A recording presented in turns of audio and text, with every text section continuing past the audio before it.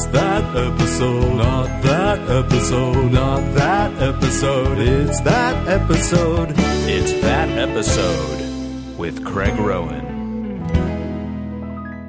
Welcome to It's That Episode, the podcast where I, Craig Rowan, invite a guest over to my apartment to watch any TV show they choose. We watch it, we talk about it, and we talk about a bunch of other crap. Today, my guest is Anthony Atamanuik, who you might know from Death by Ruru, The Tony Show at UCB East, or from 30 Rock. Welcome, Anthony. Hi, Craig. How are you? Good. I'm doing very well. You've been on this podcast before on a live version. Yes, that was a lot of fun. That was more of a Trek thesis than it was anything else, right? Yes, we talked about Star Trek, and you introduced me to the amazing world of the show that we're going to be watching today. Oh, yeah. Which is Murder, She Wrote. Murder, She Wrote. And you are a true devotee of this. Yeah, I've watched every single episode plus the specials, which are not available on Netflix yet, I think. I did a little reading. This show ended in what year? 95, I think. 95, and people were, I think, very upset because I guess a lot of diehard fans of the show, and they were like... Die being the emphasis on that, but...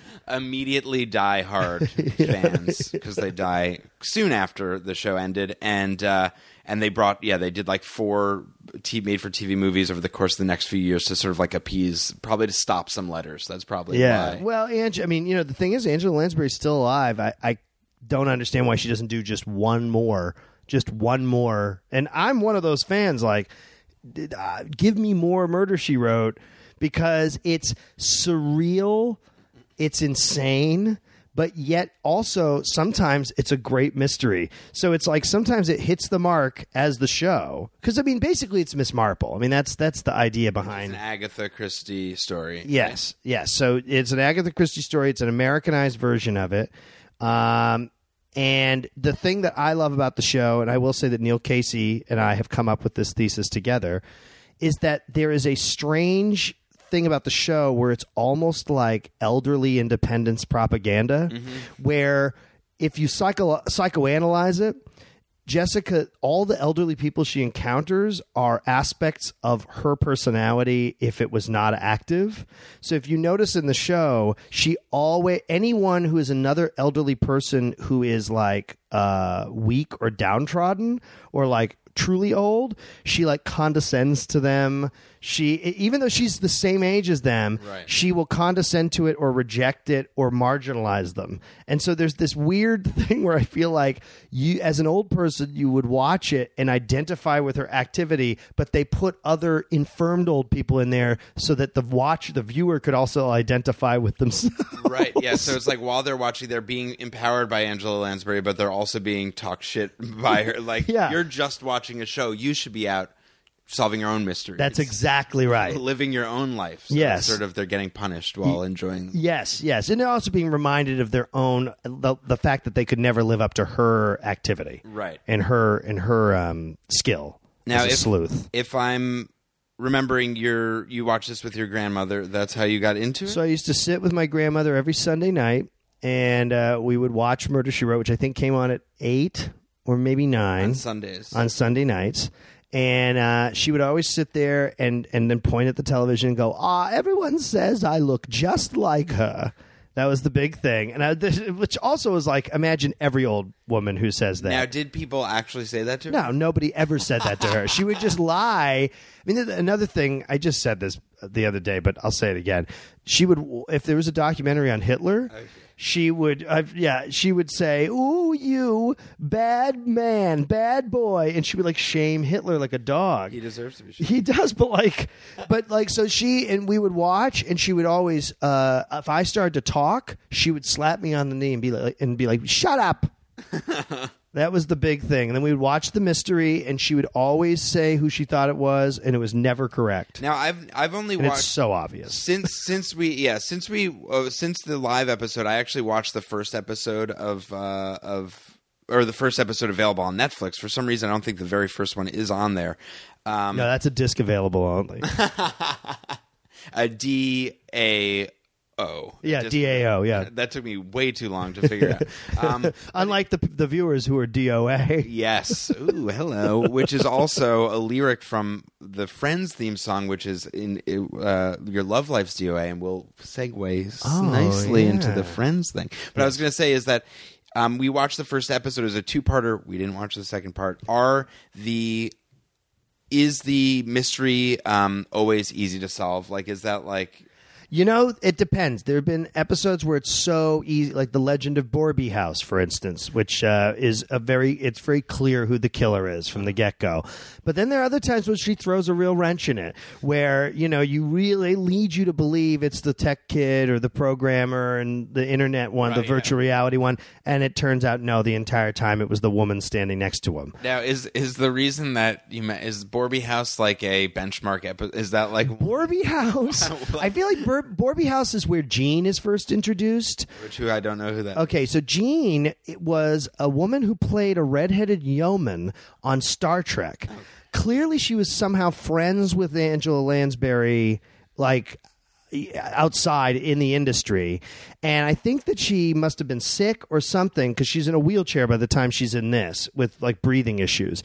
And I think that basically Jessica gave her a job to like probably pay her medical bills or something. So she shows up as the town librarian in Cabot Cove. But all of her shots are singles where she's looking off, not on eye line, and she's like barely getting her lines out through like deep, like Christopher Reeve's breaths, you know, like automatic breathing machine breaths. And my favorite is she's called Jean in the show, and whenever it cuts back to Jessica, she always really dismissively goes, "Thanks, Jean," and then they just cut away. They never talk to her again, yet she's sitting in the wide just staring up at the two people. There are 4 episodes featuring Jean, each one totally valuable, including one where she is complaining about having stuff stolen from her house. And the sheriff's like, "I don't know what to tell you, Jean." Literally, that's his answer. A woman in a wheelchair, he's like, "I don't know what to tell you, Jean." And she goes, "Well, you better figure it out." And she turns to wheel away, and the way she's going is clearly just into the set. And there's an extra who's trying to like get her to like move to the left, and then they just chop away from it. And when they cut to the wide, she's just gone. But yet, as Jessica enters, she's like, "Hello, Jean."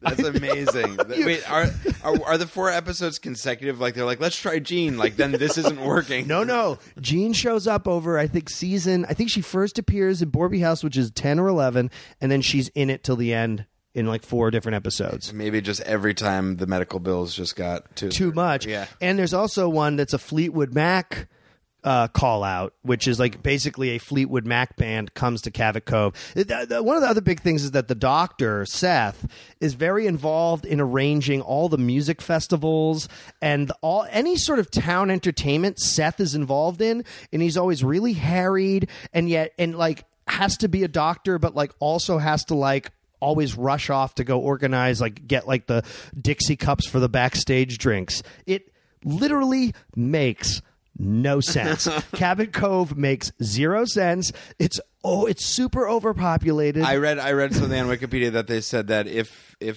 the murders were real, it would be the most murders. It would be the murder capital of the world. Yeah, exactly. Oh yeah, and I will also tell you. I mean, I know we're going long here, but when I lived in Los Angeles, I used to have an access pass, an all access pass to Universal because our color correction department was for Temptations was on that lot. So I had any hours pass because I used to have to sometimes bring stuff at night, like drop off tape. So sometimes my buddy Chris and we would drive there at like 1 a.m. I would show the pass. We would drive up into the tour area. We would get off at the town square from Back to the Future. Yeah. We would get high at the fucking clock tower. That's amazing. And then we would walk up past the Psycho House and then go hang out in Cabot Cove. Wow. Yeah. Wow, that is unreal. Just ripping high, walking around Cabot Cove in the middle of the night. And one time we hotboxed it in the Austin Powers car. That sounds like the Hollywood dream to the max. That's unreal. Yeah. So let's talk about Our Love Life's DOA. That was my that's a lyric from the Friends theme song. Yes. All back to before. So this is the episode you chose. It's called Murder Among Friends, but Right. you called it the Buds episode. It is the Buds episode because, well, I think the title is a play on words, meaning that they wanted to be current. At this point in season 12, they wanted to be current. They're starting to try to, if you notice the previous episode, The Dark Side of the Door, they're definitely trying to appeal to maybe the boomer audience that is now entering into old age. And something I read is that the show, I don't know what season, I think maybe in the 12th, maybe in the 11th, but was moved from Sunday nights to Thursday nights. And was up against Friends. Right. So this was a clear shot across the bow at the show Friends. Which is from a weird place. It's like the most popular show on TV with the most important demographic to networks, and Murder, She Wrote is really going at them. They go at them, and the sitcom is called Buds. And Jessica, who has a myriad of cousins who seem to work in a variety of very key positions in New York and Los Angeles, this cousin or nephew or what the fuck ever is working on the set of Buds. I think as a cast member, I can't remember. Might be maybe just a PA. I have to watch it to remember. But basically, it's a hostile cast where everybody is scrapping at each other for who's going to get renewed for the next season. And somebody is going to get cut, but not in the traditional way. Uh-oh. They're going to be murdered. They're going to get cut in the untraditional way, being murdered. Being murdered.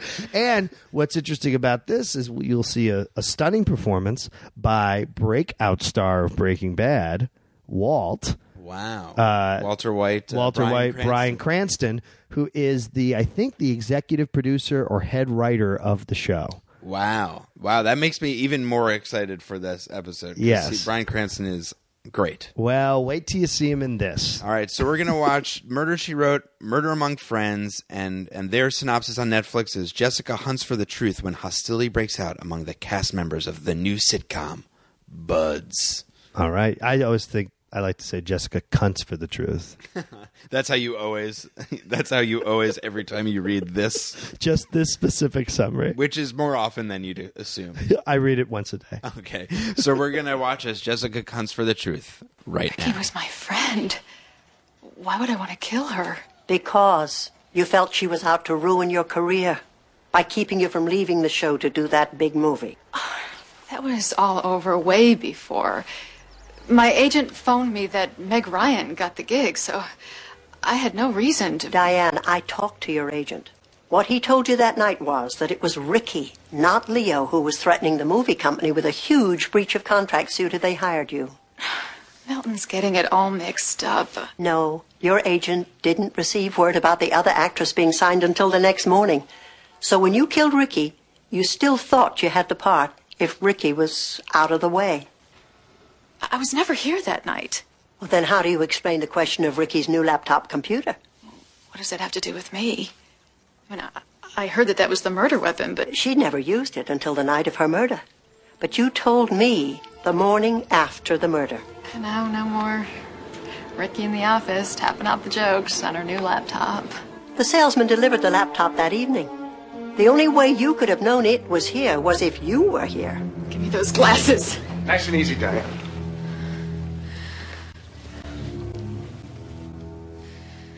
All right, I did it. But Ricky deserved what she got. See, when you're an actress, you constantly hear a clock ticking. Guys like Eastwood and Jack Nicholson get to be stars forever. But for an actress, it's like being a ball player. When the legs go, the career's over. But you're only, what, 29? That's what I tell People magazine. Try 36. That's Okay. We gotta. That was unbelievable. That was the best ending to any TV show I've ever seen in my life. An actual proclamation. A proclamation. A scroll. A scroll.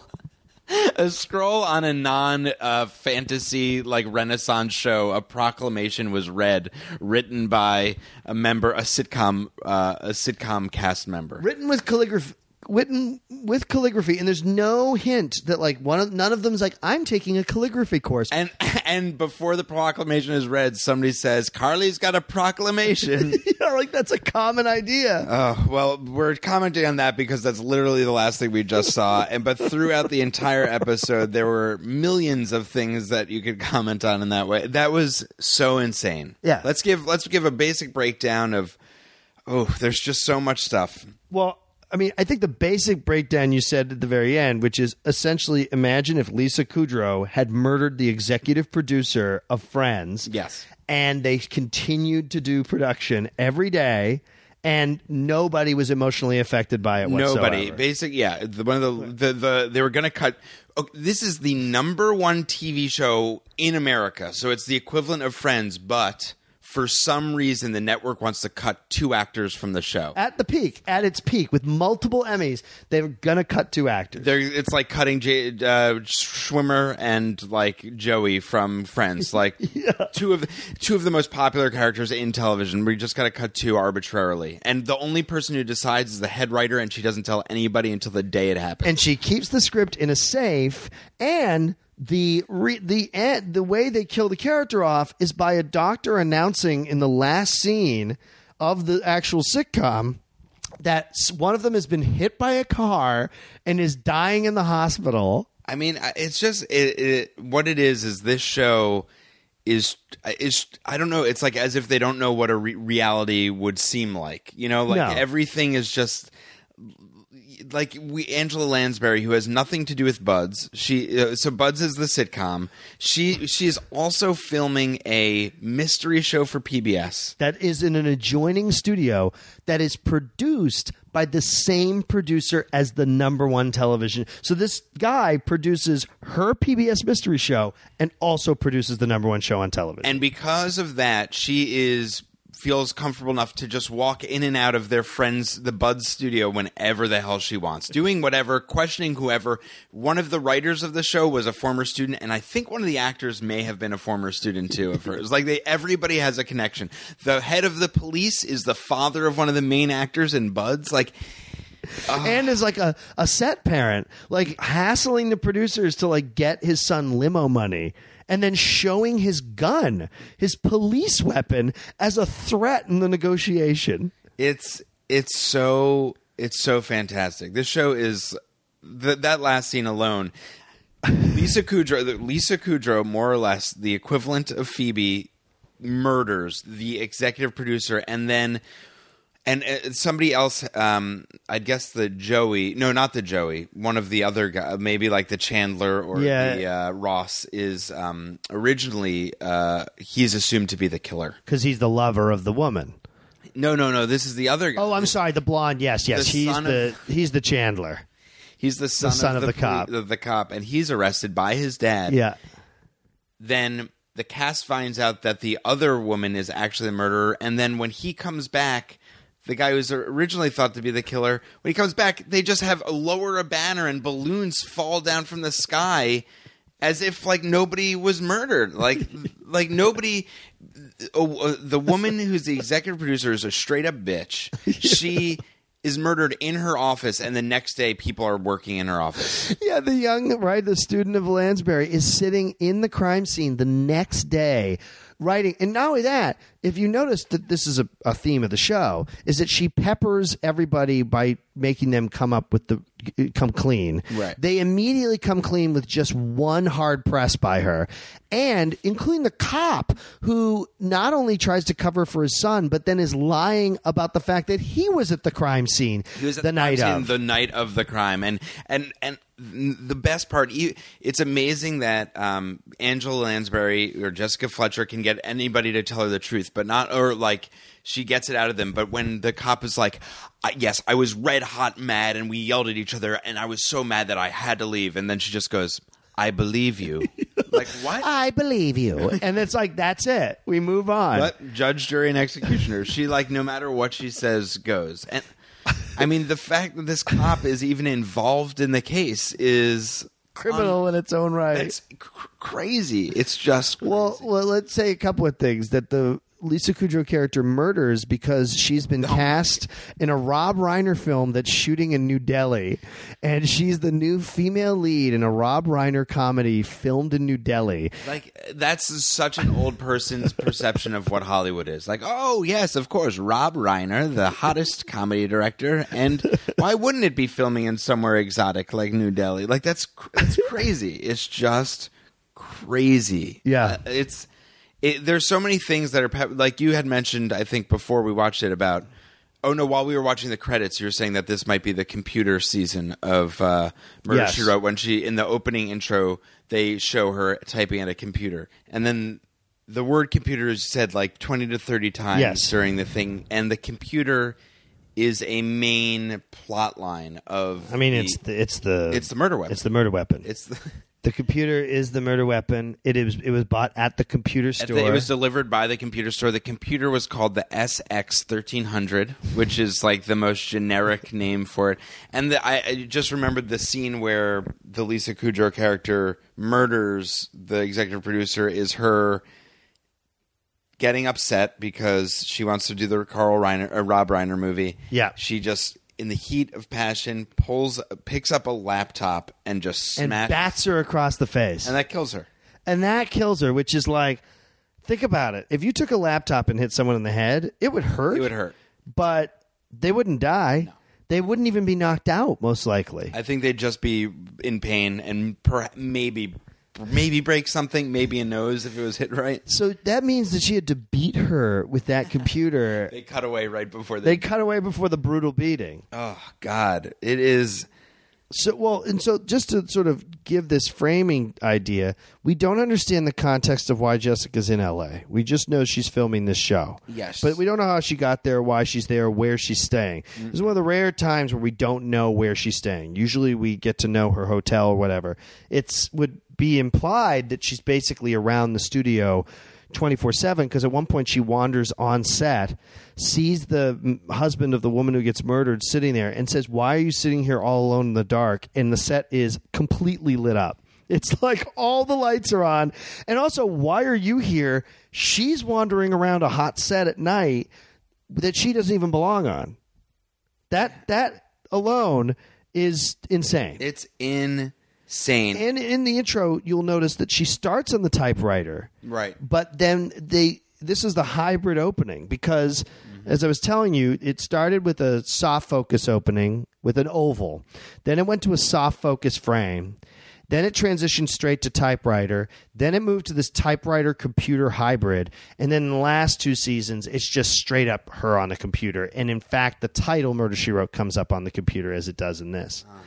So just another thing that was interesting to me was that the actors complain about a 6 a.m. call. Here's the thing also is, a 6 a.m. call for shooting a television show is it's normal. Yes. The people who are writing this television show, Murder, She Wrote, work on a TV show. You think they would bring even a teeny bit of realism, of the knowledge of how a TV show works, but they're like, what's the point? We'll just do it as I mean, I don't know, and I don't know if you know, because you know a lot about this show, but the writers for this show, are they all old people? Are they young people doing I think they were older. I mean, the legend is that the Murder, She Wrote set was the best set to work on in Hollywood. That it was kindest. Where does that legend? There was an old director from 30 Rock who told me that. Mm-hmm. And I've read about it, that apparently her and her husband Bruce Lansbury, who was the supervising producer on the show, were incredibly kind. They treated the crew incredibly. They treated all their guests supposedly it was the best place to work. And for 14 years or how many years the show was on the air. And they have done a number of media related shows. There are a few shows they're set against the backdrop of Hollywood or of a television show, and they never nail it. I mean, the one actress says, "I'm going to try a new attitude in this scene." She says, "I'm going to try a new attitude for my character." As if Jennifer Aniston said that on the set of Friends in season 2, they'd be like, "What the fuck are you talking? What do you mean?" You're going to try a different attitude for your character? You're this character. Do the character. And there's a couple of things I find interesting about what I was telling you was like that it's Friends. So clearly it's a resentment of Friends. And the name of the coffee shop is Kafka Java. I just have to throw that out. Kafka Java. What's the name of the Central Perk? Central Perk. Kafka Java is just like that's a young like Franz Kafka and Java. What the Well, wait.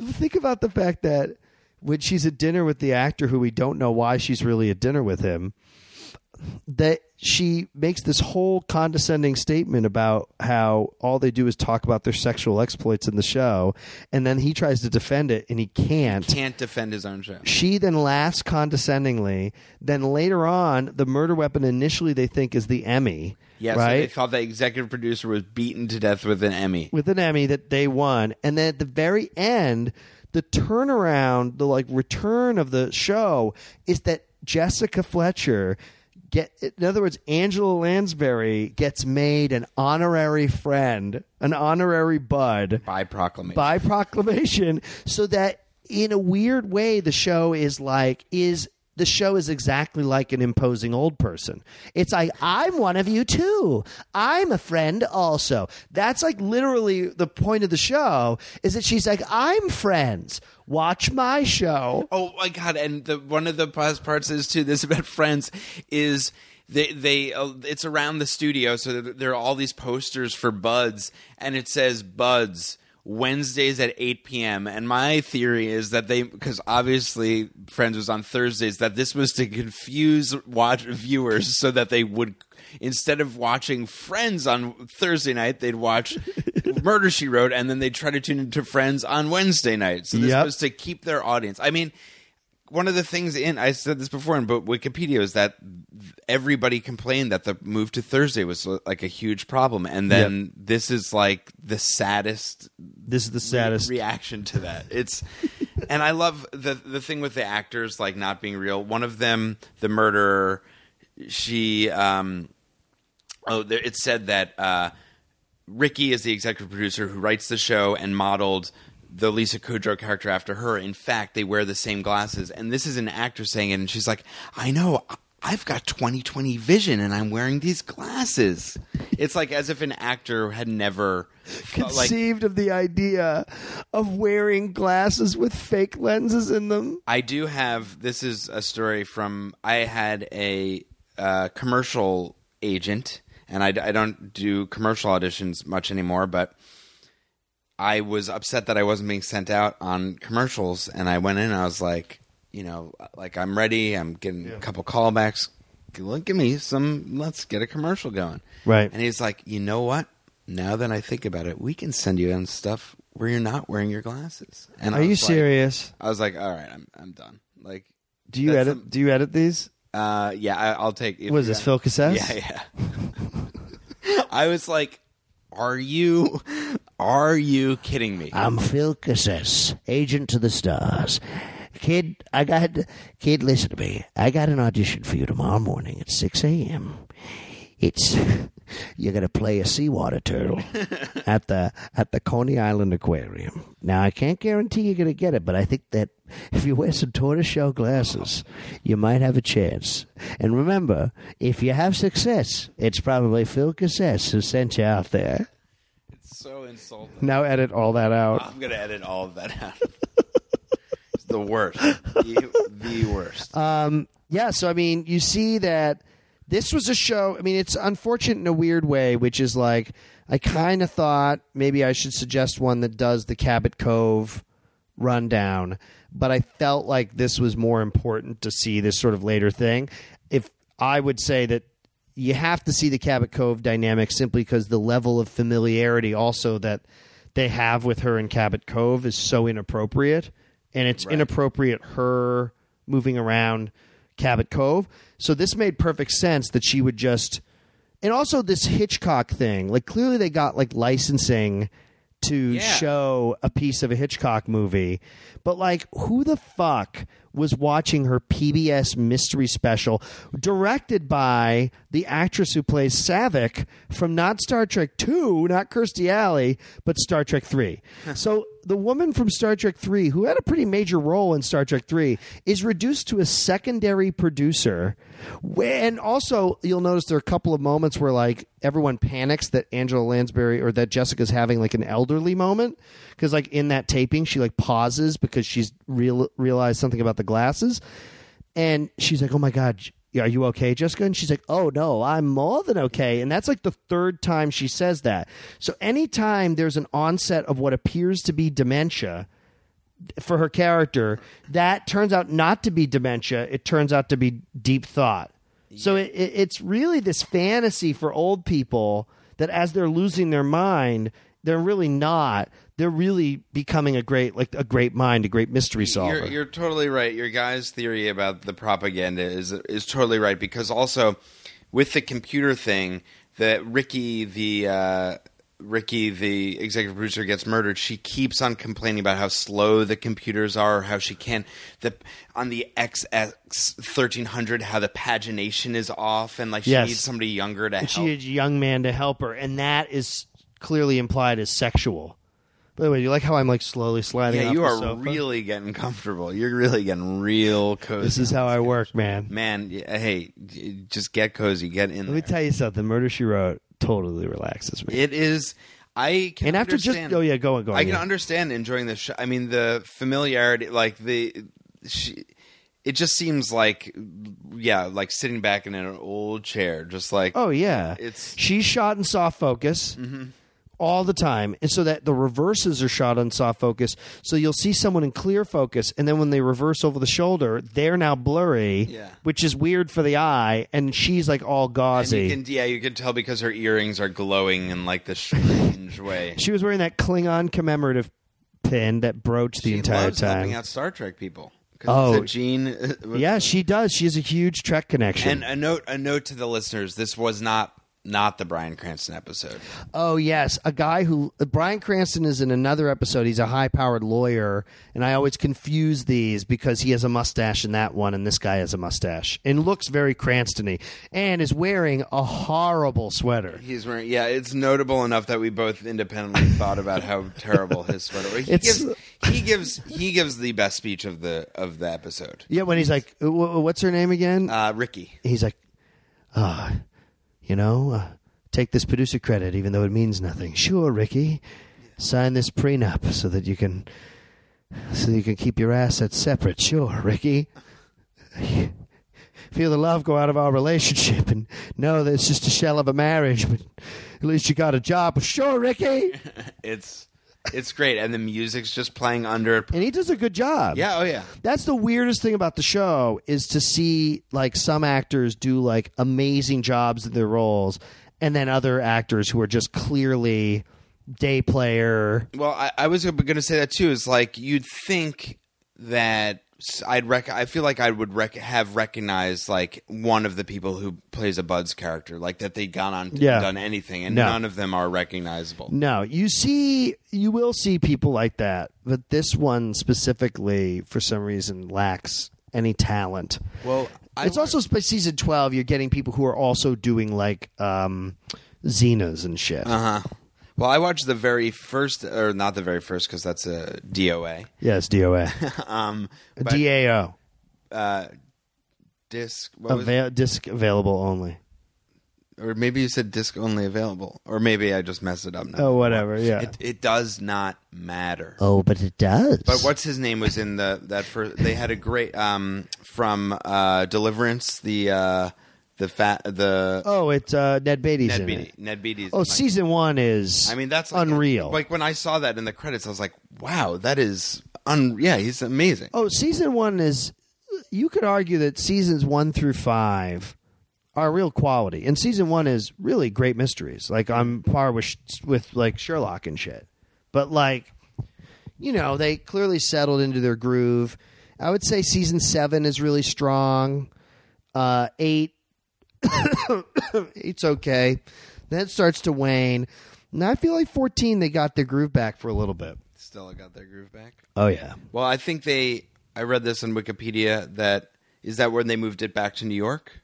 Yes. that there was a new producer, and people, I think that is believed that was a really good. It was back on track. Oh, they were back on track. I mean, it was unfortunate because I think we were further enough along in the show that we didn't have there's one in the opening where it cuts to her at a chalkboard and she writes just on the chalkboard, she just writes murder and then underlines it. And Neil and I always get a big kick out of saying murder. What you should do, not to do this for a third time, but you should have Neil and I come back. Yes. And we should do Borby House. The quintessential. And you can get Neil and I giggling like schoolgirls. Well, I think what you guys should do. Do you think is we should do start a Murder, She Wrote podcast? I mean, that sounds like go through every episode of Murder, She Wrote. You're right. Or do a live show where you just watch Murder, She Wrote and comment on it. That should be done. Right. On Sunday nights at 8 p.m. or whatever time it used to air. Yeah, stop doing Ask Cat. Don't do Ask Cat. Who cares? Just why would you do the most beloved comedy show on Sunday nights when you could do Murder, She Wrote? When I could do the most beloved television show. Exactly. That, to me, would be, you'd have a great old fan base. Could you imagine the fan base we would have? I mean, I wonder if we could get Angela Lansbury to come comment on one. That would be unreal. I don't know anything about her. Does she live? She lives in New York. Now, is she British? No, I think either she was born in England and brought here at early age, or I think she was born here, went to England, and came back. Because she has, when I looked her up on Wikipedia, she has like a CBE, or she has she's like the equivalent of like a knighted person, I think, in England. Yeah, she's a dame. I think she's Dame Judi Dench. James Duty Stench. Exactly. Yeah, she's a national treasure. She's not of our nation, but she's the Dame. Hello, I'm Dame Duty Stench. I think I might have tweeted that once. I did it at Gelmania, so I stole that from you, I think. Oh, all right. Well, and she was famous for doing James Bond commercials for James Bond denture cream, King James Bond denture cream. That's really good. Wait, what was I going to say? Do you know Angela Lansbury from anything else? I mean, because I know she's like a stage actress. Well, Bedknobs and Broomsticks. Oh, right. Let's see, what else? I mean, she was in a variety of musicals. She did a version of Mame. She was a big actress. She was huge. I mean, she's a huge Broadway actress. And then she settled into like 12 years of this show. Think about it. She was living in sunny California. You know, Cabot Cove was there. And she's probably, I mean, I wonder, you're a huge fan of the show. I mean, yeah. Legitimate. I mean, I make fun of it, but like, I'm a legitimate fan of the show. So have you ever, beyond you and Neil's watching and talking about it, have you ever ventured into the world, and your grandmother, but the world of like fandom for Murder, She Wrote? Like, do you know what that looks like? I don't know what Murder, She Wrote fandom looks like. I have to imagine that among old people, and I'm sure this is on reruns still somewhere. Oh, yeah. I'm sure on Hallmark or something. It's huge, and there has to be like a convention or something. I mean, I don't know if there's conventions. There's probably a mystery convention where that's a component of it. Right. I would doubt that the fan base is alive enough to be like... Right. Also, it's not like... Yeah, most conventions are by 25-year-old nerds, the ones that are running things. But there has to be some way that they express their... Well, think about all the clone shows that came from it. You had Diagnosis Murder, then you have Matlock. Right. So those two start to rise, and then the Father Dowling mysteries. So you have, which was Tom Bosley. So you have three. This show spawns 3 other network hour mystery drama shows that continue for also 12 seasons, 10 seasons, 8 seasons. This was a huge. There's 2 things that are always big genres. Mystery will always be a big genre because people love trying to figure it out. And I think also the idea of someone who does something else and then by happenstance happens to also solve mysteries. Right. It's like that everyday thing. Like you could be turned into this person that's in charge and has more knowledge than anybody else. Yes. And I think this show was created by people who were involved with Columbo, which was also another huge. Did you watch Columbo? Yeah, of course. I've only recently, because of Netflix, but the Columbo pilot is amazing. Yeah, I watched that. Like recently. it's an amazing pilot, and he's a great character. It's a really cool show too. It's like, but I think it's more for like dads than for. Excuse me, miss. One more question for you.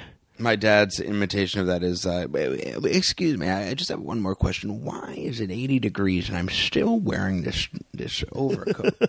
That's my dad's famous. Tell your dad it's funny. I will. He's going to get a phone call right after this. I love you, Dad. Oh my God, I love you too, Dad.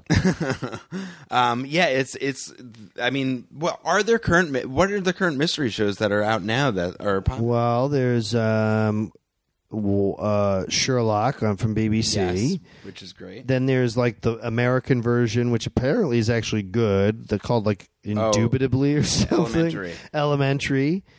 I don't know if there's any other mystery show. I mean, now what you have are mystery procedurals like Law and Order. You have things where there's a mystery, but the people doing it, and then it's like crime to prosecution.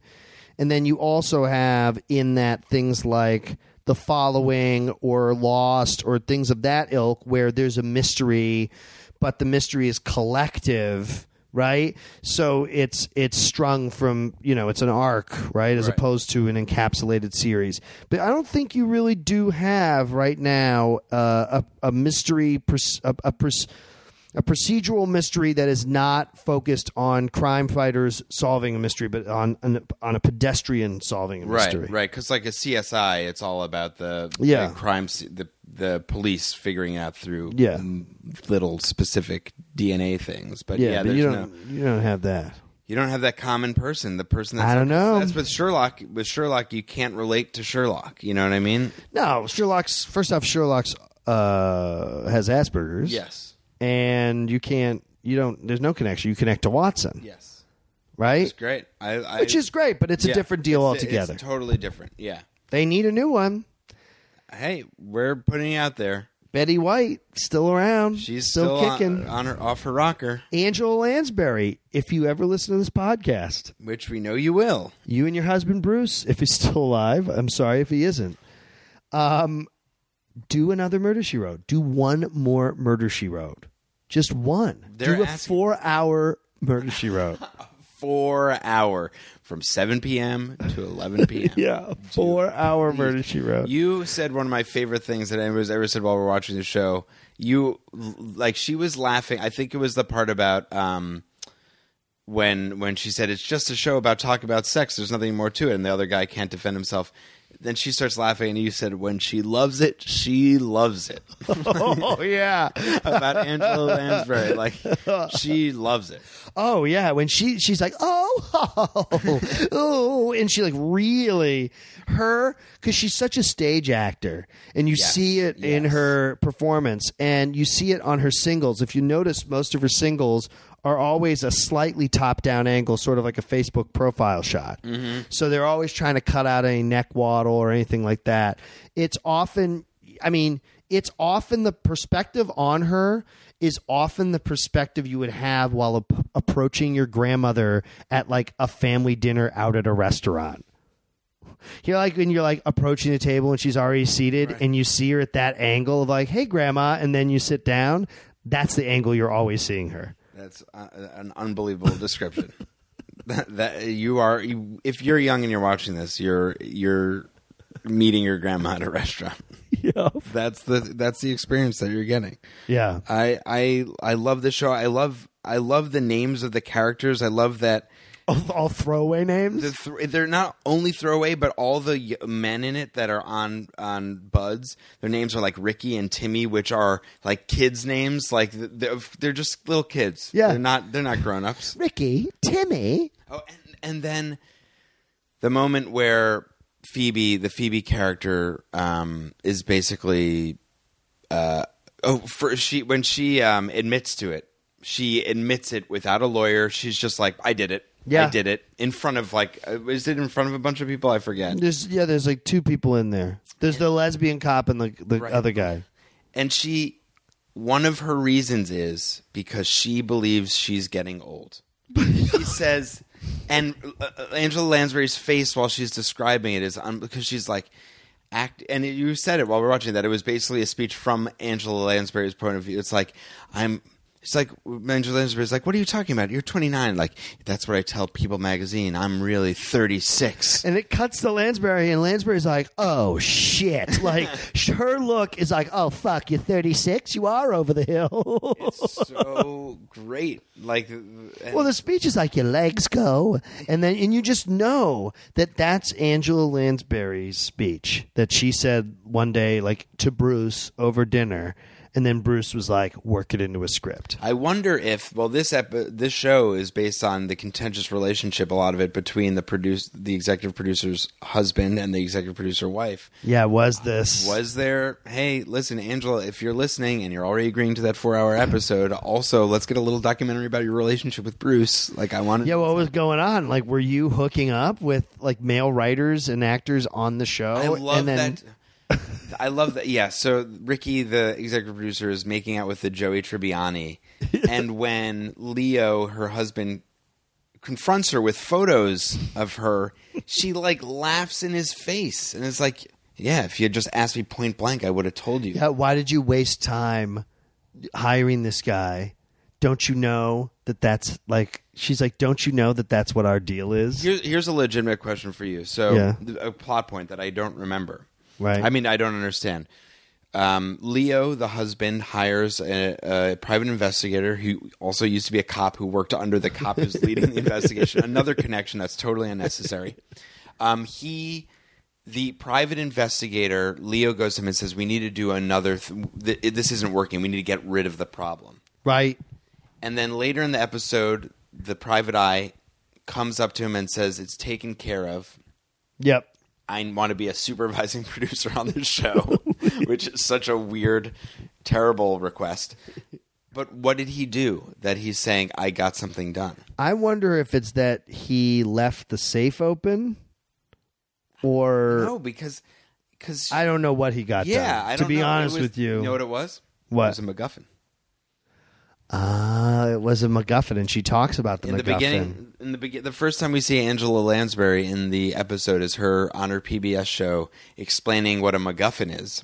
And then upset because the graphic isn't there, and they explain to her with new technology that they'll insert the card because they'll key it out. They'll key it out. We'll key it out. And she's like, "Key what? How many keys? I don't have my keys. I lost my keys. Please help me." Well, you want to know another reason why everybody knows each other? Because it's a very common old people thing. It's like, how do you know him? Well, and how are you connected to him? And so for old people, it's like they need to have everyone has to know each other and be connected to each other so that they can understand. Because in their elderly mind, it's impossible for someone to not know someone else in relationship to another person in order for there to be a reason they're there. Right. That's how the world works. And also they're probably, this is sad to say, but old people, a lot of the people they know have died, so their circle gets smaller and smaller, and of course everybody knows each other. Everybody knows each other, so that's how they make that association. Angela, this is a genius show. It's a genius show. If you had to come up with if you had to come up with a drinking game for Murder, She Wrote as a whole, what would it be? As a whole, because I would say the last 4 seasons, I'd say computer. Why don't you do if you're up computer. for it for seasons for the trends of the show? Can you go through different seasons and say what drinking games would be? I would say that the first 4 seasons, anytime that she sort of makes a blustered face, like a surprise blustered face, or if she goes, "Oh, you're too kind," I would say that. Then I would say the middle seasons is when she says Seth a lot. Seth, who was the doctor. Okay. And she goes, Seth? Well, I bet Seth knows about that. She says Seth a lot. And I would say for a cocaine game, you could use Gene because Gene only appears 4 times, so you won't have an overdose. I'm trying to think just off the top of my head. You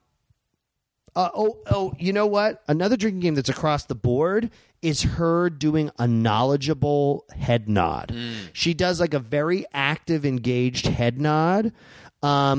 You could drink every time she says, "This is my nephew or cousin." And I think, what if every time she gets a compliment about her books because everybody reads her book? yes, that is a big one. Anytime everyone knows her, and they anytime someone says the great Jessica, the great Angela, the great Jessica Fletcher, I've read all your books. Every time they mention, what the hell is the name of the murder? What's the name of her first book? I wish Neil was here right now. The thing tolls at midnight. The thing tolls at midnight. The clock.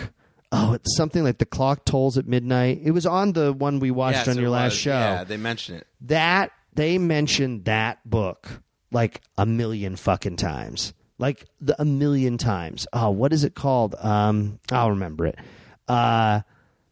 What's amazing about that is like, it's like the only book she actually wrote. If she's like the equivalent of, what's the guy who wrote Da Vinci Code, like Dan Brown? Is that his name? Yes. Like, people must say, like, I like your book, but nobody would ever recognize. I don't know what Dan Brown looks like. You know, like, no, she is totally unrecognizable. She's an author. She's a mystery author, which is a niche. And she basically has one book that everybody talks about. No one ever talks about any of her other books. And it's like, I'd assume a lot of mysteries are like beach reading. It's not like hardcore like literature fans are probably reading. You know, and yet people talk to her as if she's a brilliant genius writer. She even says in this episode, she says, like, Hitchcock leading the way for like female mystery writers, like her, you know, two names, and of course me. like what a pompous thing to say. Another one would be, do you mind if I take a look at that?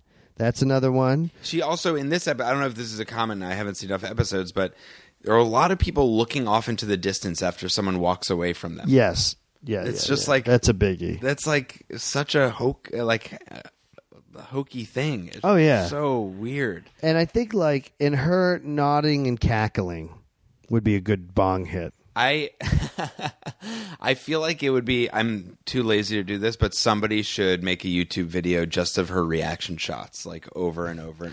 I have a great one I had as my wallpaper for a while because she looked right at the camera. And Neil and I both caught it, and we rewound it and froze it, and it's just her just staring at the camera. I wish that it was not, computers weren't a thing, and that was your actual wallpaper on your wall, was just Angela Lansbury on repeat. Just staring at you? Yeah, that's just your life, and you wake up every night freaking out. Your whole every day is just like a frantic, terrible, terrible day. I'm trying to think of any other things. No, I can't. I mean, you did it more. Your knowledge of the show is very impressive. Now, you mentioned what's that called? Borby House. Legend of Borby House. If there are people who want to extend their viewing for Murder, She Wrote, are there any other episodes that you would just recommend? Because this one is. I'm psyched that you picked it. It was a lot of fun, especially for TV. Like, we talk about TV, so it's cool to see them take on. Yeah, Friends. It's their take on TV. That's why I figure is a good one. I mean, I feel like Borby House is really good. There's one with the Fleetwood Mac one. There's a treasure diving one off the coast of Cabot Cove that's very good. I think that's like season 4. I highly recommend. There's a 2-parter with a ghost and a haunted castle in Ireland. Ghost? Well, no, it's not a ghost, but there's like a wink at the end that it could be. Alert. Yeah, spoiler alert. There's no real ghost. And there's one where she meets like a gang of like Latin kids who like rap. And it's like in the inner city, and they're accused of a crime, and she defends them and then hangs out at their rap show. That's really, really good. That sounds unreal. And I'm trying to Are think. there ever any crossover episodes? I feel like because this has been around so long that there might be like an Empty Nest crossover. Or like, There's a Magnum PI crossover. wow. There's a Magnum PI crossover, season 8, and it's amazing. Wow. And the thing is that because it's this show, you only get to see and Angela. Oh, that's another thing is everyone is sexually turned on by Angela. Yeah, she's a minx in this show. Everyone loves Jessica. Everyone, young people. There's a New York one where there's a young man who's just like, come back to my apartment. She's like, oh, no, I couldn't. He's like, oh, you don't know. You're missing out. And it's like, oh, what the fuck? What the fuck? Who wants to fuck old Angela Lansbury? Who wants to pump those fucking wide open hypno eyes? Oh, God. Just staring back at you. I wonder how, I wonder if there are people that are young. I would fuck her. You just answered your own question. I would fuck her. I would totally get down with be Jessica like, Fletcher. Bruce, get out of the way. You bet. I'd put it in her Borby house. Oh no. Oh, no. Well, I think on that note, thank you so much, Anthony. Do you have, let people know how they can find you online? Oh, well, it's difficult, but if you go to @Tony Atamanuik, ATAMANUIK, or better yet, follow @The Tony Show, UCB. That's UCB at the end. You can follow me on Twitter and come find me on Facebook and The Tony Show on Facebook and come watch the show. That's what I have to say. Awesome, dude. Well, thanks so much for bringing me back to Thank you. the world of Cabot Cove and beyond. Anytime, man. And you know what? I have a proclamation. You're an honorary bud. Holy shit. Yep. Dun, dun, dun, dun, dun. That would be the freeze frame, is me holding it. And then it says executive producer Angela Lansbury. And you morph into her. Yep. That's the end of the podcast. That's the end of the podcast. Thank you so much for listening. Thank you very, very much to Anthony Atamanuik for watching Murder, She Wrote with me. And you can get me on Twitter or at Ed Craig Rowan, or on Facebook. It's that episode. Watch Adult Swim's Your Pretty Face is Going to Hell, April 18th at midnight. I'm really excited about that. Have a great night and an early mañana. Adios, amigos.